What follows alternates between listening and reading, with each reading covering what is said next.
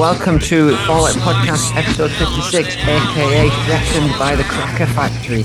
It's a frankly offensive fall showdown, all 500 and odd songs going head to head in four eras: 77 to 85, 86 to 93, 94 to 01, and 2002 to 2017. Tonight we have Rebellious Jukebox versus Two Steps Back, Gentleman's Agreement versus Half Found Borman, Jim's The Fall versus the Ballad of J Drummer, and Loop 41 / Houston versus Wise Old Man. Joined as always by Mature Pippington, Billy Rugby, the OM sense bringer to BM Problems. How are you, Philip? I'm all right, mate. I'm feeling distinguished tonight. You seem to be holding some kind of pipe, an old-fashioned gentleman's pipe. I've adopted it now.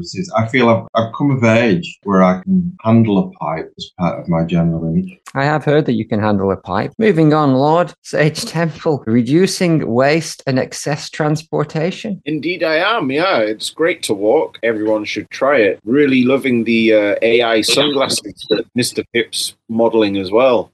Brilliant. I'm down with the kids, mate. Down with the T-Bone Pemberton Walker, destroying and consuming for fun and profit. Well, yeah, it is a lot of fun, and I'm fully caffeinated this morning. Beautiful. Probably joined by Tiny Tim Chua from the other side, crossing the plazas on the Dartmouth side of each bridge. Is he with us, Philip? He's screaming through the echoey void. Brilliant. And I am Tree Three Beards, Jade Plant, Europhobia Millie, and Crown of Thorns. And joined by a super special guest, Miss Claire Wilcock of the Belgium town. Claire, how are you doing this evening? Morning. I'm all right. I've got a bit of a hangover. It's not evening. Are you sure? Yeah, I'm doing Are you fine. sure about that? Well, it could be, yeah. It could be. The last time I looked at my watch, it was 3 o'clock. So I don't know which 3 o'clock it was. Very good. So what's your kind of take on the fall? Are you a big fan or an occasional listener? I'm an occasional listener. My cousin first played me the Fall. He's like 7 years older than me. I was probably like about 13 or something. And my cousin, like if you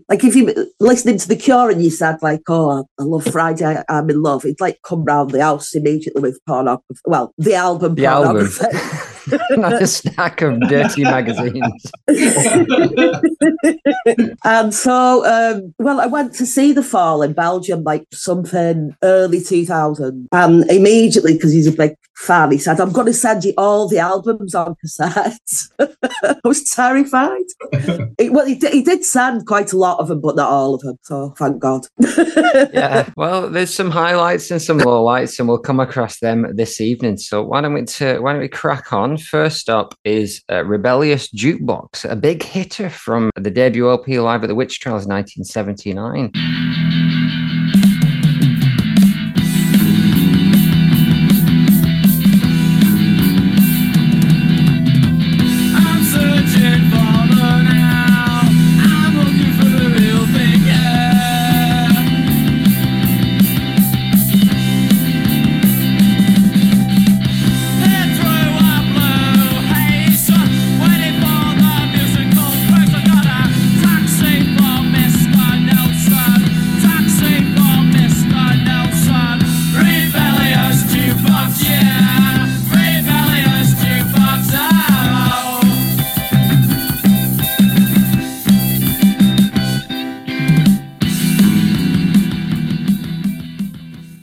Sweet. Philip, as is customary, I'm coming to you first. Rebellious Jukebox, 1979. What do you make of that? I think it's a cracker. I really like this. Do you know what? It really surprises me. The more that I listen to it, just how clever and commercially viable this track is, especially from like off this first album and stuff. My only criticism of it really is that I don't like the drum sound on it.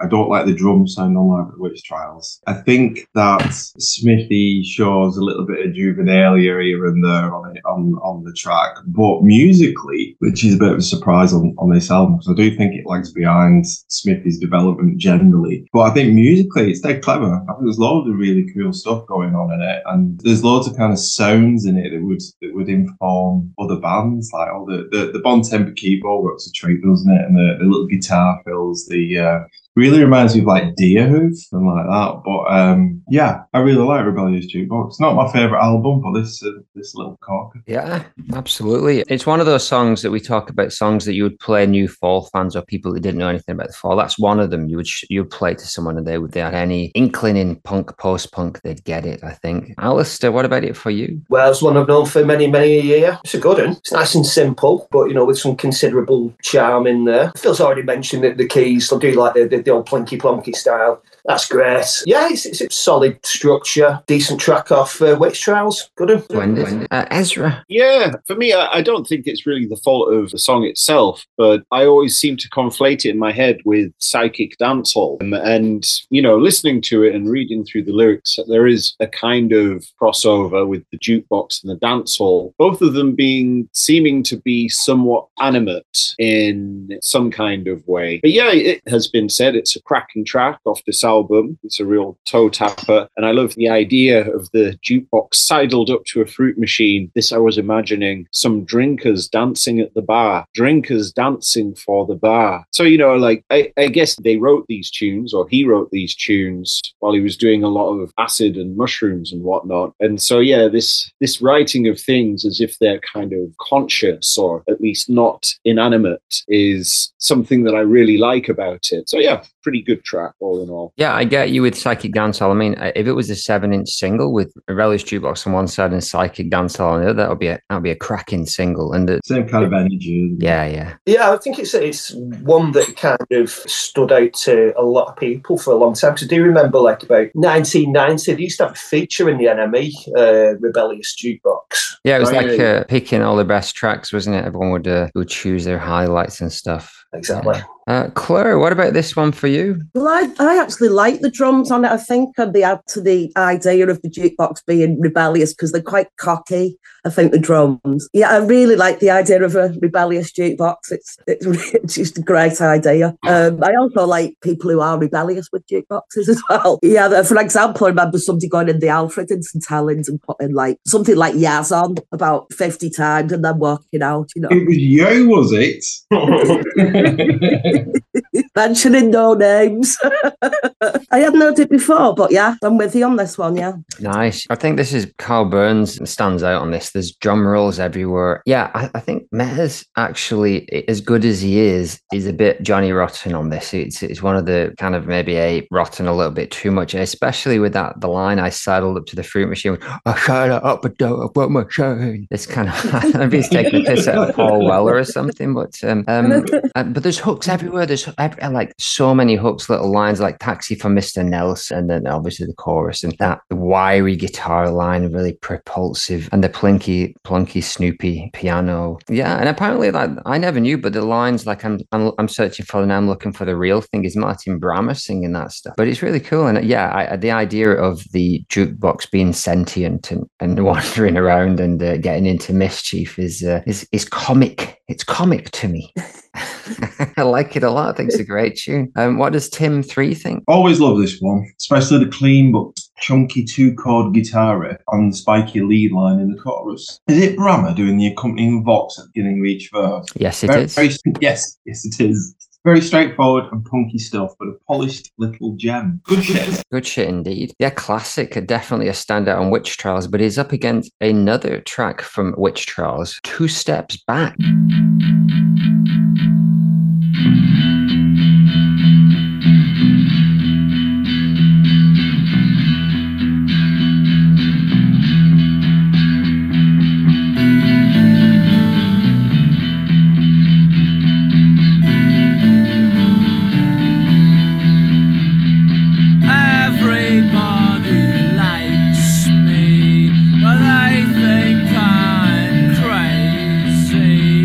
Pull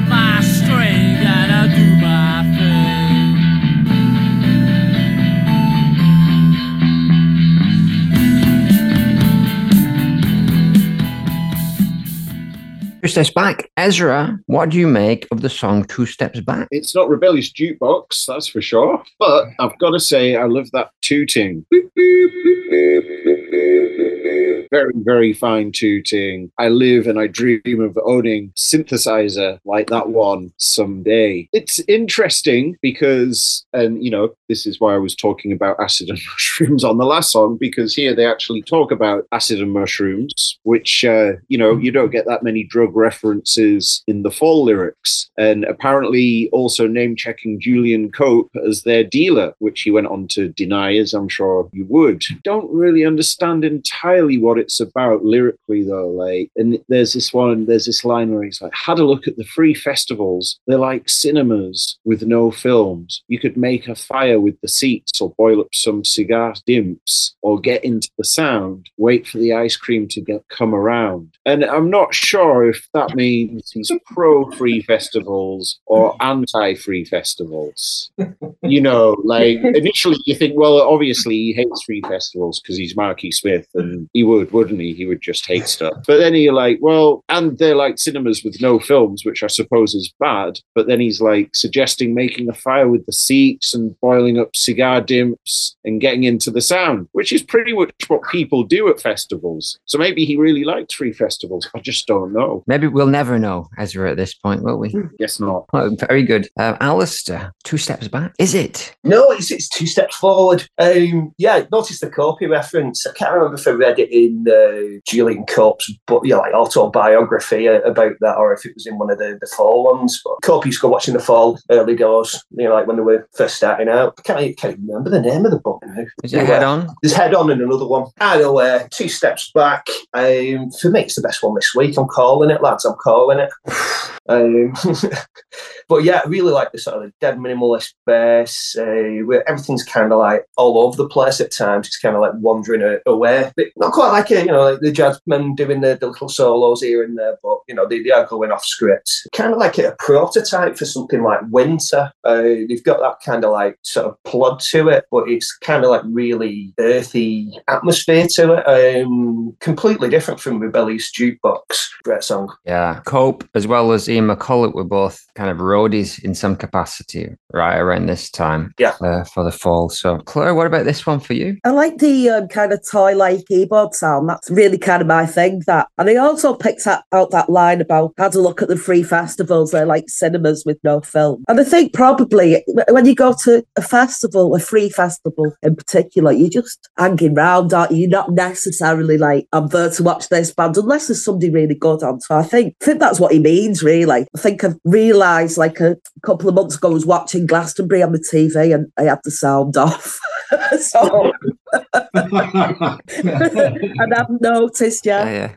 It's for the best, really, at this point. But yeah, immediately it was the one that stuck out to me, really, that I liked more than the others, I think, yeah. Blimey, so we got two people calling it as the best of the evening, which is good.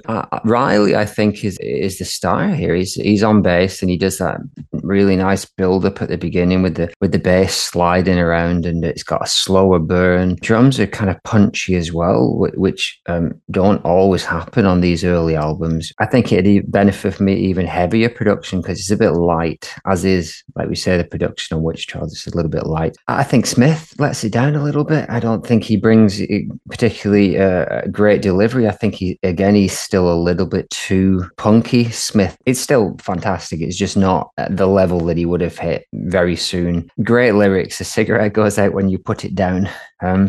It's a nice kind of non-solo from Brammer all over the second half of the song, which is brilliant. And then an early example of the poppy kind of chanty outro. I think the last minute is actually my favorite stuff, where it all kind of falls apart and then there's some Poppy Riley kind of stuff over the top of it. A cracker factory, a place where you get into the working routine again. Rehabs for no hopes, prefab for jobless dopes. Meet my old friends, they're they queue up for cash. They are part Irish. They have no conscience. What about Philip? Yeah, so I think everyone's kind of hit the main things that I've heard in this. It's quite an interesting one to juxtapose against the last one, isn't it? The bass is very different. The last one, the bass was very melodic and carried everything along with it. In this, everything is just doing that same descending motif, aren't they, all the way through. I think musically, the last one was very punk with a capital P, wasn't it? And this one is really showcasing that they're a bit more interesting than the Three Chords and the Truth Brigade. It's much more deliberately experimental in the music, isn't it? You start to hear how they'll deconstruct the idea of how bands arrange pop music. That's starting to kind of come through in this track. I'm with you that it's still got that juvenilia kind of Smith a bit on it. Shows its influence a bit too much on his sleeve. And yeah, I think that guitar solo is a bit of a standout. It had me thinking of Red Crayola, maybe even Syd Barrett, and some of his kind of guitar work on that first Floyd album.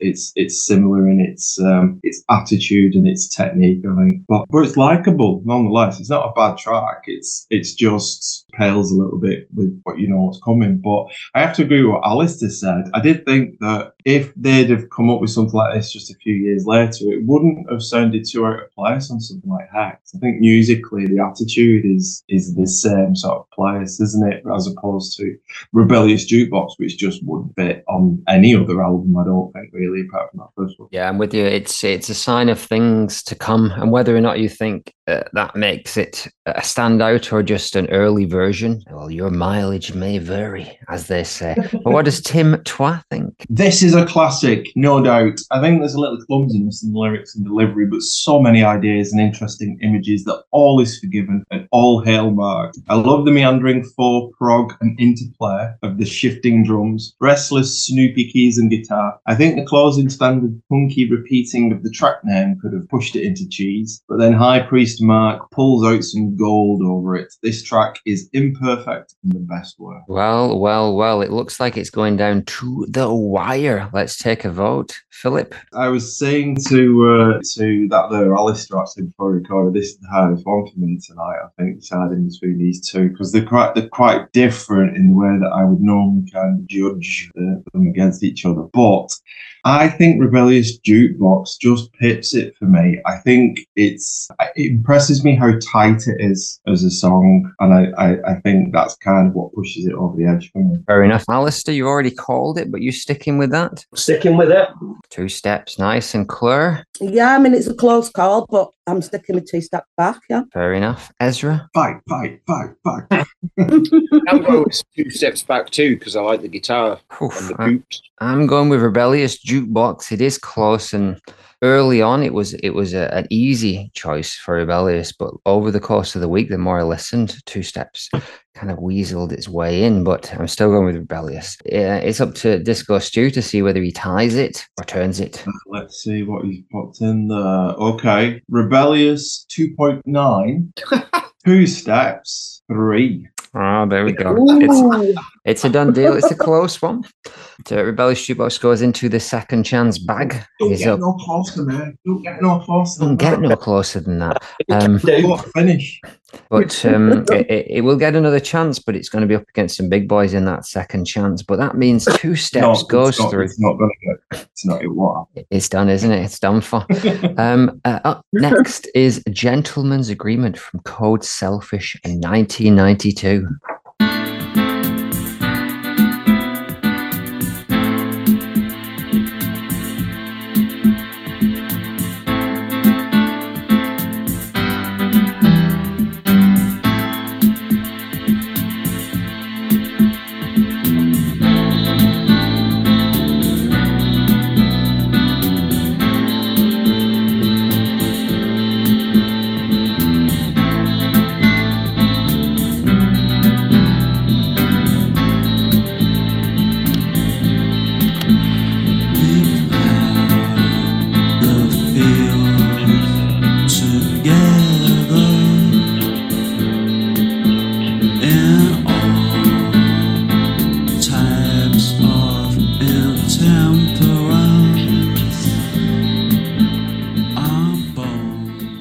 change of pace indeed. Alistair, Gentleman's Agreement. What do you make of it? Beginning of it's really cack in it, like, you know, just sounds like some bad electronic or Wrong. MP or New Order B-side to start with, like, you know. Yes, you know, a little bit more reflective sounding with the guitar and the vocals later on. When the drums come in, that's okay. That makes it sound a little bit more coherent, a little bit more interesting. Don't mind the chorusy tremolo effect on the guitar either. But the highlight of it for me is the end. And they faded out. What's going on there? The highlight was the end. What was it about the end that was a highlight for you, Alison? It stopped. The final fade out when it became inaudible. Yeah. Ezra, he's wrong, isn't he? That wasn't a terrible opening. That was a brilliant opening from Dave Bush. Oh, I was right in the palm of that opening's hand. I tell you. Yeah, no, this is a real odd one. I guess it's aiming for the Velvets by way of Manchester or something. I'm not entirely convinced it hits the target. Yeah, you know, like I've said before in this period, I feel like they were really trying to pull off some kind of sophisticated pop kind of moves, or at least get themselves into that kind of bracket, whilst at the same time being just totally subversive and deviant about it. And so, you know, it kind of works. I think I do like the lyrics a lot. Like, we plough the fields together in all types of intemperance, our bones cracked in unison, gentleman's agreement. And, you know, it's just another one of these songs where Mark's pissed off because someone's fucking stabbed him in the back or something, or whatever, I don't know. But it's hilarious to read it. And then he goes on to say, I thought we had some kind of agreement, but with you, it was just prurience. And, you know, I was thinking to myself, yeah, you know, he's right, isn't he? If I had a penny for every time thought I'd had a gentleman's agreement with a gentleman, and then it turned out that they were just prurient, I would probably have about 2 pence. I don't know. It's funny. But yeah, funny, weird, shitty pop, suppose. Damning indictment of the type of friends that you and Marky Smith make. Claire, what about this song for you? I'm sorry, Alistair, I disagree. I love the intro. It reminds me of like a Serge Gainsbourg type of, but like played with one hand, you know. So I really like that about it, except then, you know, you hear Serge Gainsbourg and then you're expecting like a load of amazing strings to come in, and that's a bit disappointing. The more I've listened to it through the week, I've enjoyed it more, and it's really grown on me. Yeah. Nice. Yeah. I mean, I agree. This has become better for me with each listen, and I also disagree with Alistair that I think those big Dave Bush pianos at the beginning are really nice. Very Mondays, very happy Mondays, bummed in some parts of Pills and Thrills, and I was starting to look into doing one of our Futures and Pasts on the Mondays because there's a lot of crossover between those two bands, and yeah, listening to a lot of bummed era Monday stuff, very, very much this kind of stuff. Almost like there's a middle of the road folly, kind of the boys are behaving themselves to make a nice bed for Mark to kind of like do his thing over the top, his laconic and sibilant, ruined vocal delivery. I wouldn't say it was bummed era sounding, because that's like a decent LP, and that song's just not right. It's more like the later Thrills, Pills and Bellyaches kind of Hallelujah. Lester, you've had your turn. If you're going to say things like that, I'm not going to allow you to say anymore.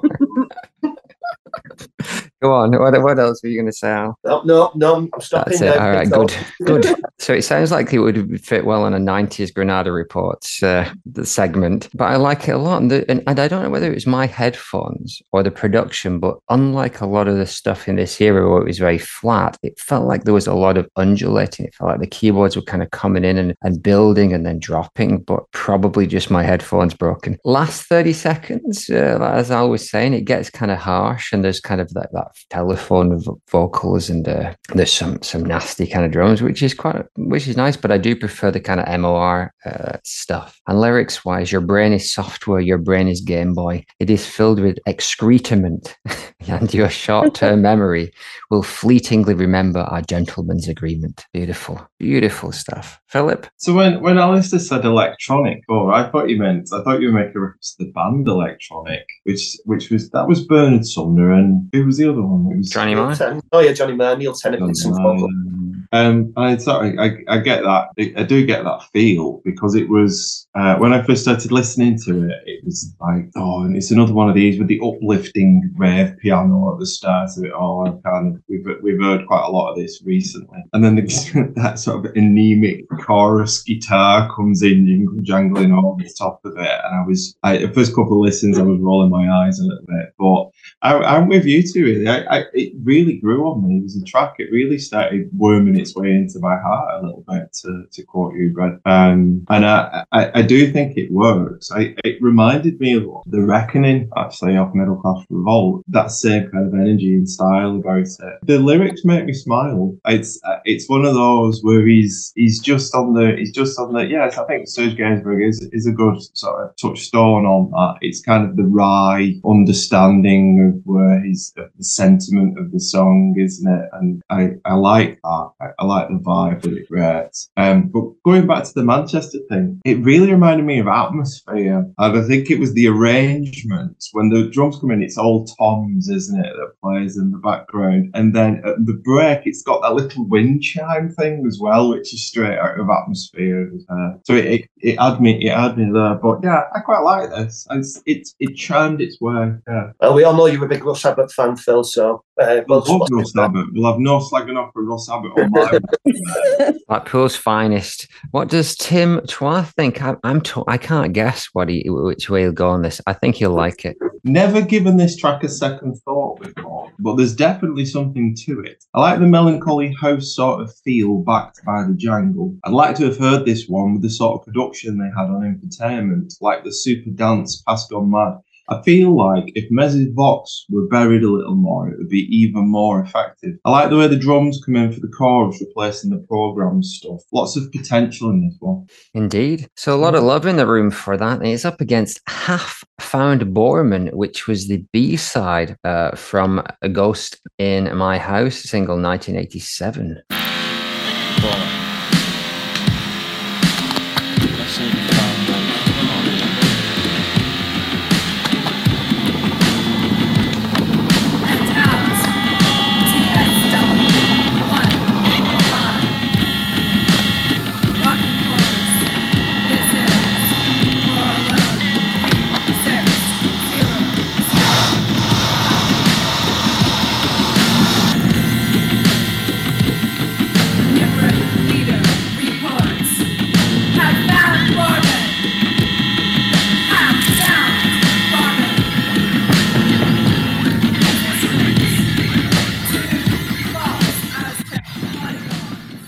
First few listens, couldn't quite get my head around what it was. I kind of liked it as a little bit of an interlude feel, and I did a bit of reading and found out it was from Hey Luciani, the play. It kind of made a little bit more sense, and there's a pretty decent backstory to it as well, and I think that all kind of helped. And I started to think of it more like an audio collage, like a bit of musique concrète, almost as if you were receiving like the radio signals through kind of the fuzz, the hazy fuzz, and it works really well in that kind of thing. Is that forceful snare throughout that kind of holds it together? You got Mez kind of mumbling in the background, but Bricks is the one kind of doing her spoken arty Bricks narrative with a nice phase on it, and all these great sounds, the whirring sped up tape, the tape hiss, kind of muted guitars and keyboard clusters, and a second Bricks, which I wondered if whether this was the rare Marsha Schofield vocal line, but I think it's probably just Bricks doubled up. It's actually, when I looked to the Ghost in My House EP, or the single. You got Ghost in My House, Sleep Death Snatches, Markle Sinkers, and Half Found Borman, and that is a really cool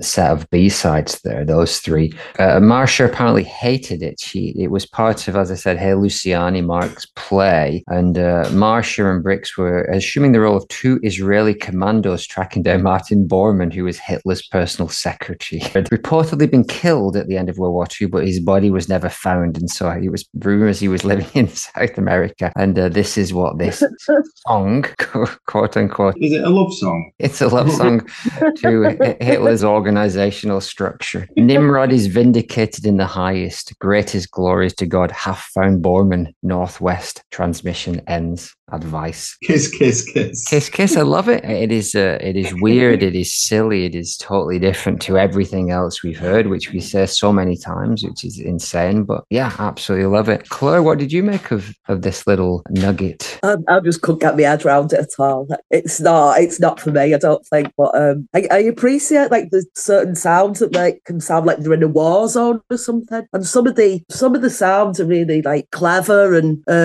different to other things I've heard by the Fall. But for me, it's definitely a B-side. So I don't really have much more to say than that, to be honest. But maybe it's worth me giving it another few listens. And now you've explained a bit about it, I might get my head around it a bit more. Maybe it's never going to be a top 10 banger, but it's got its charms, I think. Philip, what do you make of it? Yeah, so I found this a little bit hard to get into myself. I quite liked the note. What I found was I listened to it sometimes and thought, yeah, it's all right. And I listened to it sometimes and thought, I've not even word for this at all. Just give me an headache. But if it is intentionally soundtracky, and because it's very textured, isn't it? It's not like it's a toe tapping beat or like it's got any poppy hooks to it or anything like that.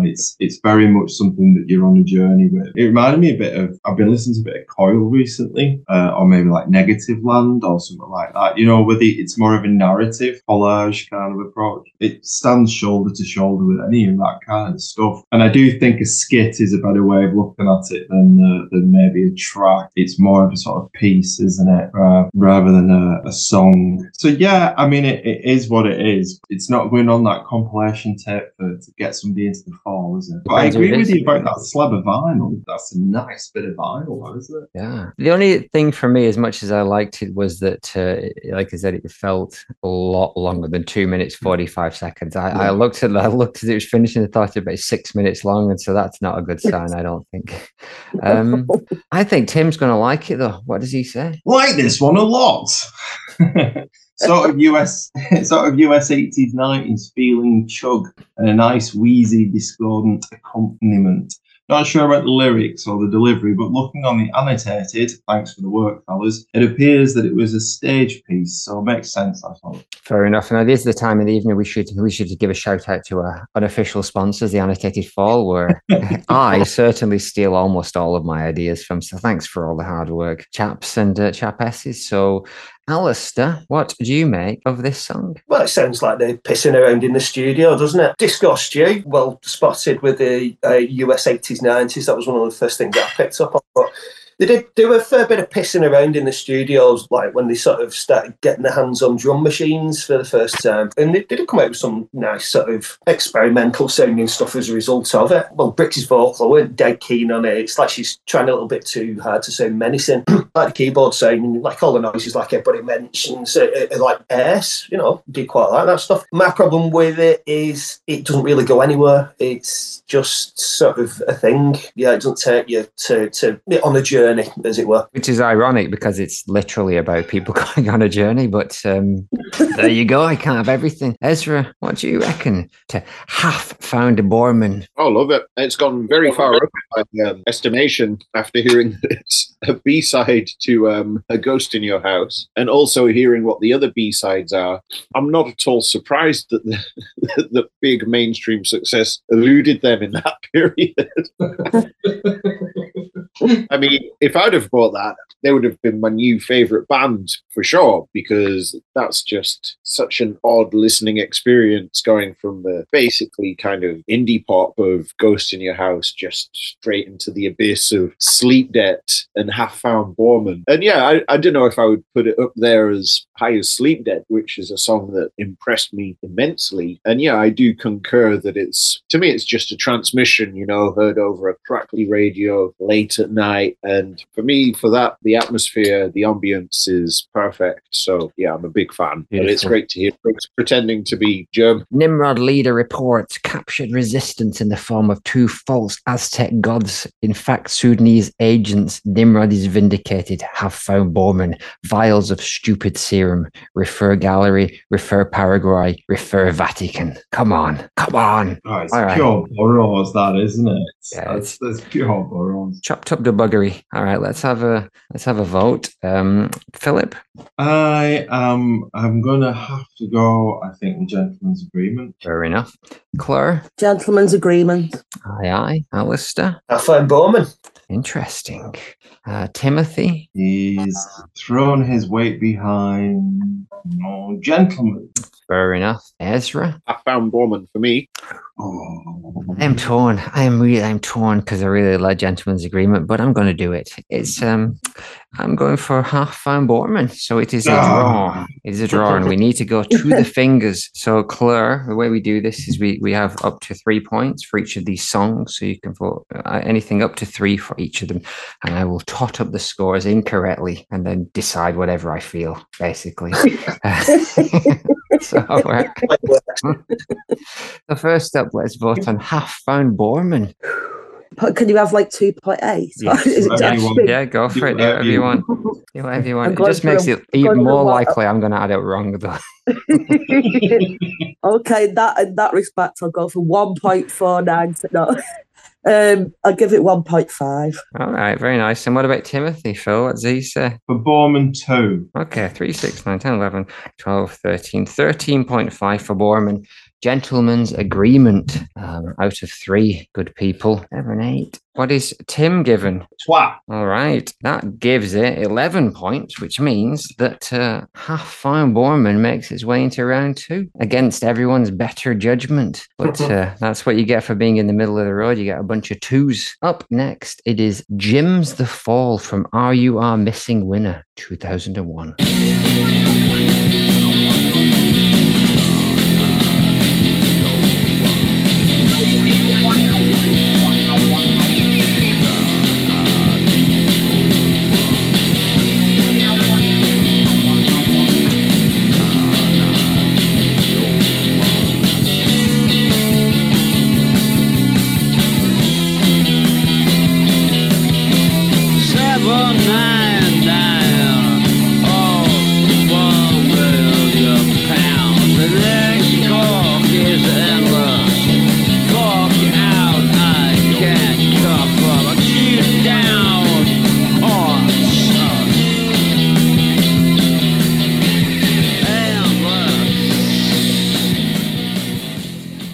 Jim's The Fall, referring, of course, to Jim Watts, the new bass player in that era. Philip, what do you make of that? It comes in well. It's a nice stomp. I find myself foot tapping straight away to it. I think they've got some nice sounds going on, and it's you kind of straight into the fun with it all. I do find it a little bit boring after a while, though. I think it just needed something else going on with it, a bit of a break. I find the sound a bit mushy in the production. It's like it doesn't feels like it could do with a bit more separation between the voices and the mix. It's just not got much shelf life for me. I found myself getting a little bit bored of it quite quickly. Although, having said all of that, I blatantly did rip this riff off for one of the Dragon Bomb songs, I think. I totally lifted that riff, unintentionally, but I was cringing as I was listening to it. That's not a good thing to be stealing, is it, Philip? Theft in of itself, I'm all for, but choose wisely. Come on. Alistair, I think you're going to wish this was in the red. You know what? It really wouldn't have done it any harm. A fairly standard sort of garagey stomp. It's all right, as Bongo, you two said, but It's definitely no big hitter, is it? If it makes it through to the next round, it's mincemeat then, isn't it? You know, it's pretty much low-hanging fruit that's going to get picked off dead easy. It's competent but polite. Could have been more threatening sounding. Quite like the backing vocals, because that reminded me of, something from a film like The Freaks, come join us, kind of chant, as if it's some sort of footage from a documentary on a cult or something. But yeah, it's just a bit beige. A little bit. I'll give you that. Claire, what about this one for you? Yeah, I think I agree. Really, it does go on a bit and it doesn't really go anywhere after that. That kind of vocal he does at the beginning is a bit odd, isn't it? Like where his voice is really, really deep. It's almost like metal or something. It's really odd. I imagine this would be really good live and you get really into it live. But it's not something I'm going to sit down and listen to. Yeah, I think it would be great live. I agree. I think it's a nice garagey, four to the floor stomper. But yeah, production does it no favours. So I was kind of joking, Al, as you want everything up in the red. But I do think this is one a little bit more distortion. But I don't even know if that would have been enough. It's good fall is good fall, and this is good fall, but it's no more than that. We get a little bit of soft lad mark at the end, which is always nice. Ezra, I think you cited this as one of the greatest songs ever written only last week when we talked about Are You Our Missing Winner? I did not. Hell no, not quite. Not quite. You put that rumour to bed. No, it's all right. It's all right as an opening track for a kind of pretty middling album. And, I like the kind of swoopy wah-wah guitar. But yeah, I'm more or less in agreement probably with all that's been said thus far. So it seems to be another complaint about, in this case, paying people $799 or £1 million. The next fork is endless. Fork out. I can't cover. Accused downpour. Endless. Endless outstretched hands are the result of all you've given. Close it out just for now. There's a byway to the south, which I suppose might be referring to the controversy around the touch-sensitive authorship. They're nicely collaged together, but do come across a little bitter. Yes, and we never want to think of Marquis Smith as a bitter man. Endless outstretched hands is a really nice line, but apparently it's from Lord of the Flies. But still, that's some good stealing, Phil. So learn from that. Tim's going to have no time for this middle-of-the-road dirge, is he? One of the best on this record.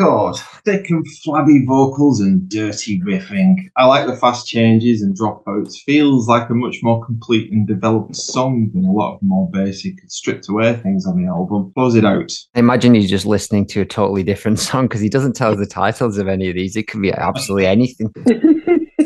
He doesn't actually send anything, and I just make it up. You do a good job. But it is up against the Ballard of J. Drummer from one of our favourite records, A Light User Syndrome, 1996.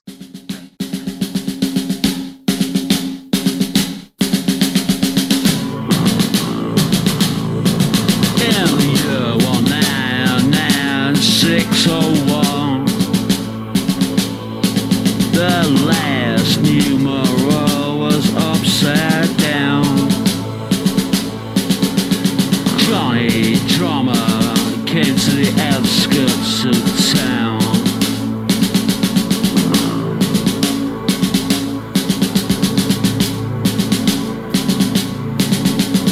People came out and shouted at him.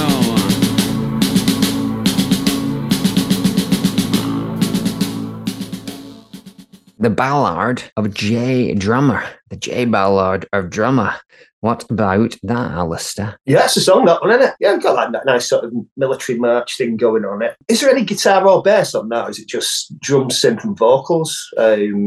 I think there's bass. I think there's a bit of bass on there, but most of it's those kind of keyboards, I imagine, from Nagel, kind of like choir sounds and stuff. Yeah. Going back to the Phil mentioning Bus Abbott earlier, it does remind me a little bit of Atmosphere, the sound to the synths on it. It's all right. It's not one of the best ones off that album, which is a pretty good album. Yeah, a lot of great stuff on there. Chloe, what did you make of this? I can't be doing with all that military drumming. It's like, it's too loud.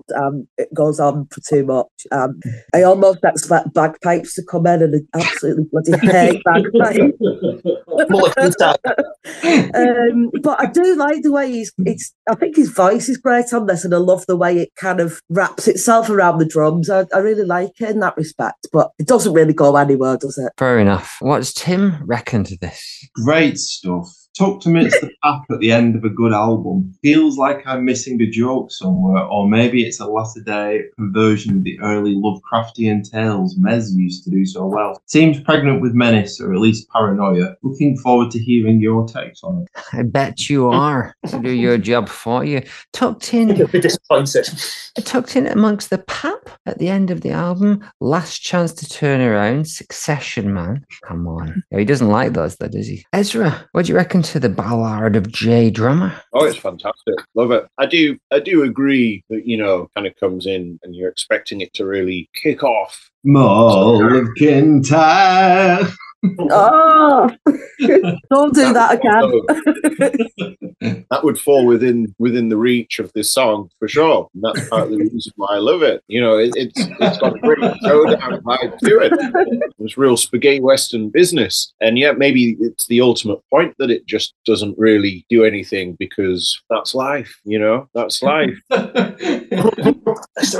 Very good indeed. I'm with Ezra 100%. It's like if there had been bagpipes coming, I would have been all for it. But until you mentioned it, I hadn't thought about it. But as soon as you said it, I was like, oh yeah, a lesser band would have brought in the bagpipes and the penny whistle halfway through, but not Smith. He doesn't need to do anything. Just Julia, just keep pressing that same synth choir noise over and over again with just that one snare. There's two drummers playing on this track.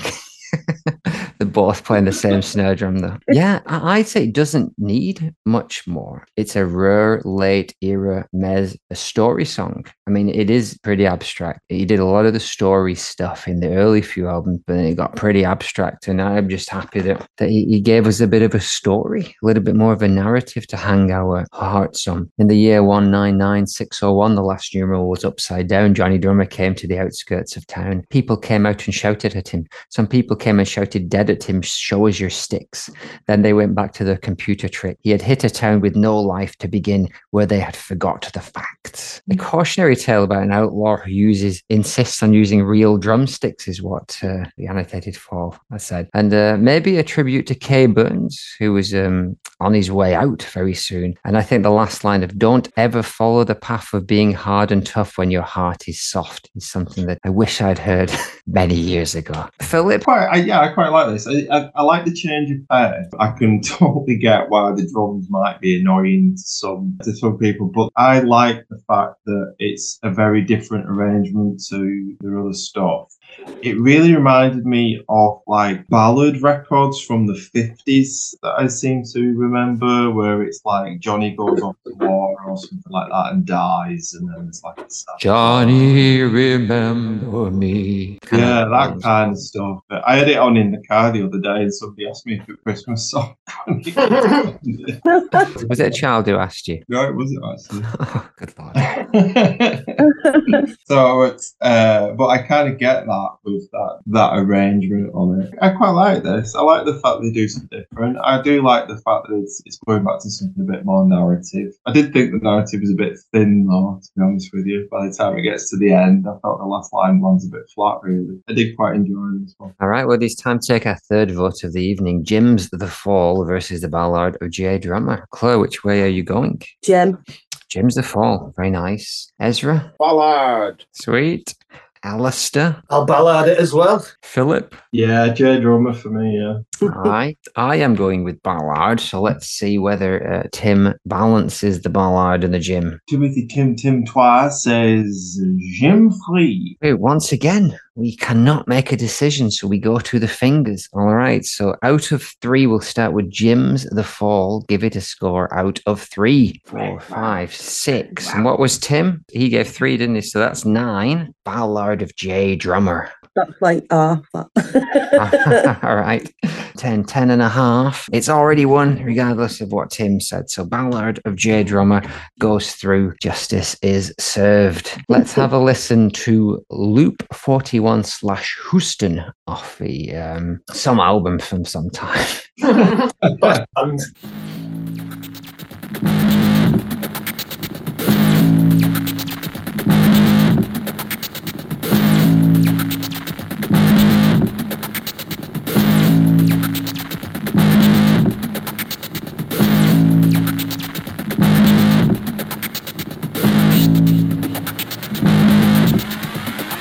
Well, it's lonesome in this old town. Everybody puts me down. I'm a face without a name. I just walk in the rain, going back to Houston, Houston, Houston. I got a holes in both of my shoes. I'm a walking case of bad news. I saw a 10-pound note yesterday, but the wind just blew it away. I let that play a bit longer, given it's the best track of the evening. Aye. Alistair, we know you're feeling on cover versions. Does this count? I don't really know what it is, to tell the truth. I've never heard it before. It's not one that I knew. Initially, I thought it was going in about Euston Station in London. But yeah, then I looked at the title. It's competent, but a bit boring. You know, the guitar riff's all right. You know, it reminds me a bit of the Country Teasers in some respects. Most entertaining bit in it was that sound that makes it sound like somebody's got hiccups. Noted. You're going to play it the original, Brendan? What a good idea. Al, why don't we have a bit of a listen to the Lee Hazelwood record from sometime in the 1960s. メトログラッチェ重曹店 Let's listen first to this 10月15日 Pachinko レイアウト展 commercial. 示オープンパチに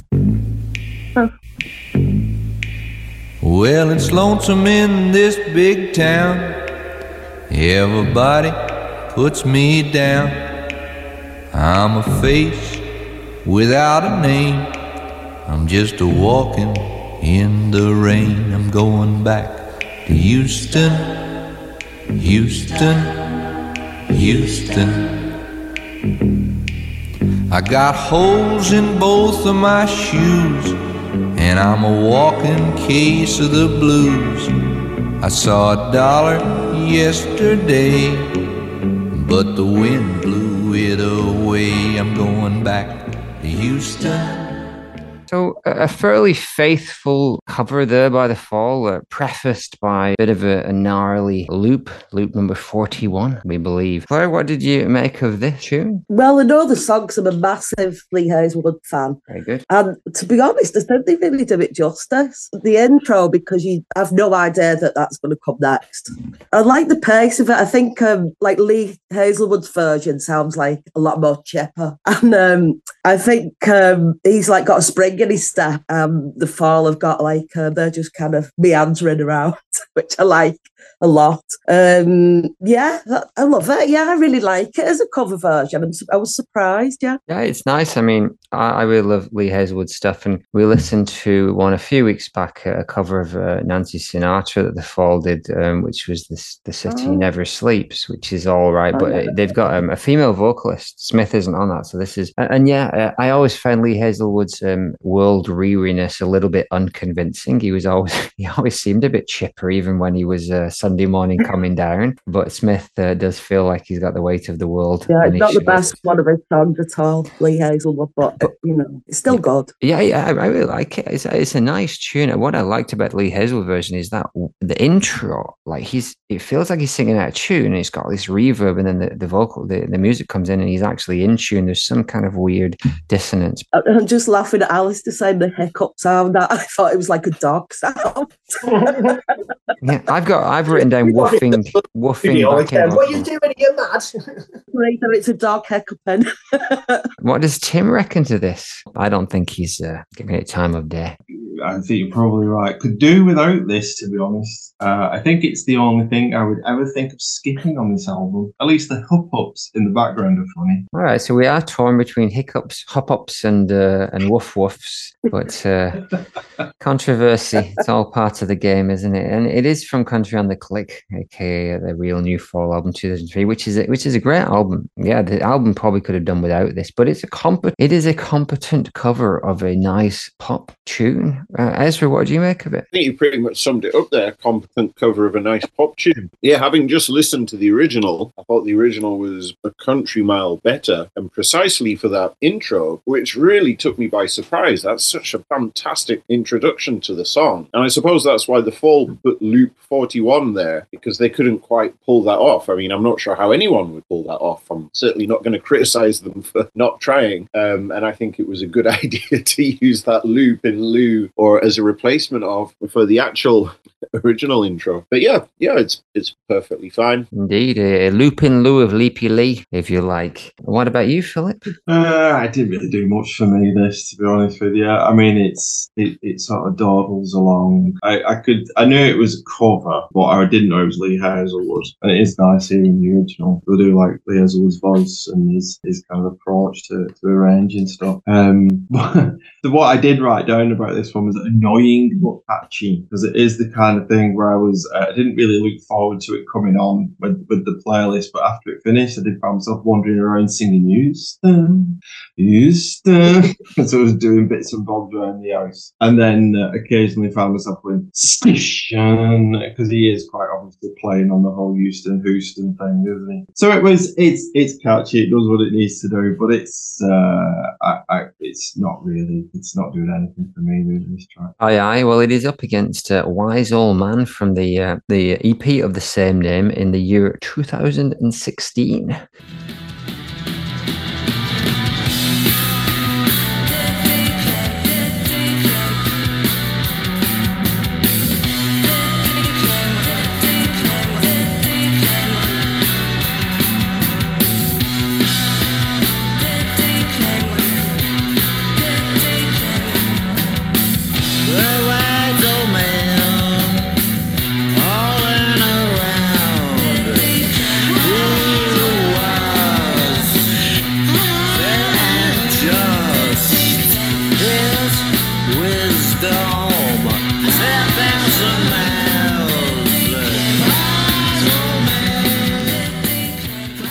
Claire, what do you make of Wise Old Man? Yeah, I like it. For me, it's all about the vocals, really. I just love how they weave in and out, and I always like girl-boy singer things together. I really, really like that. It's kind of not so much in this respect, but a bit kind of pillow talk-ish. But yeah, I think her vocals are tremendous. Yeah, it gets my vote. I like it. Very nice. Yeah, so that's probably Eleni, his wife at the time, who was in the band, and she sings quite a lot on this, and even takes the lead at parts. And like you say, a duet. I think it's really nice. It works really well. What does Ezra think of this, though? Yep, it's a good one. Getting into the kind of later period, this is one of those tracks which really kind of hits the psychedelic kind of garage rock buttons for me, which I feel was where they were really, best represented, maybe, in this final period. Another bonkers EP, because the other track on this was All Leave Cancelled, which is 11 minutes of what sounds like a disastrous Butthole Surfers session where they'd gotten a tramp in to do the vocals. But it's still quite good, actually. Yeah, I really enjoyed it. I'll leave it at that for now. That's plenty. Thank you very much, sir. What does Tim think? I didn't buy this when it came out, and I don't think I've ever heard this one before. It's all right. I like the layering of the sound and the weirdly displaced Eleni vocals, but it's all a bit southern rock otherwise. Sounds a bit rushed and underdeveloped. Not bad, though. I think the lyrics are pretty straightforward, but without knowing the subject matter with any certainty, it doesn't really mean anything to me. Not sure I'll be revisiting, but better than Houston. On the buzz, the hill folk remove earplugs. Sorry, he's proud to repulse. Wise old man can get you out. He was only 19. Wise old man didn't exist. Wise old man, he has a butcher's face. Yes, very nice. Good work. If that is even what he's singing. But Philip, what do you think of this? So it was interesting what Claire was saying about the boy-girl vocal thing, because I think that is the standout with this track. I think the vocal performances are fab on it. I mean, Eleni doesn't put a foot wrong ever. I think she's perfect with everything. But I think her and Spiffy on this are absolutely on full steam ahead. I think it works perfectly. I think the music's a bit boring. I think it's functional, and I found myself nodding away to Ezra then about in this period when they hit that psyche garage rock vibe. It's when they sound like they're having the most fun as a band, and it's probably the best energy in this period. And they're definitely going for that in this track. But I think it needs a break. I think it's just crying out for a break that it never seems to hit. And I think that would just tip it over the edge into being a classic.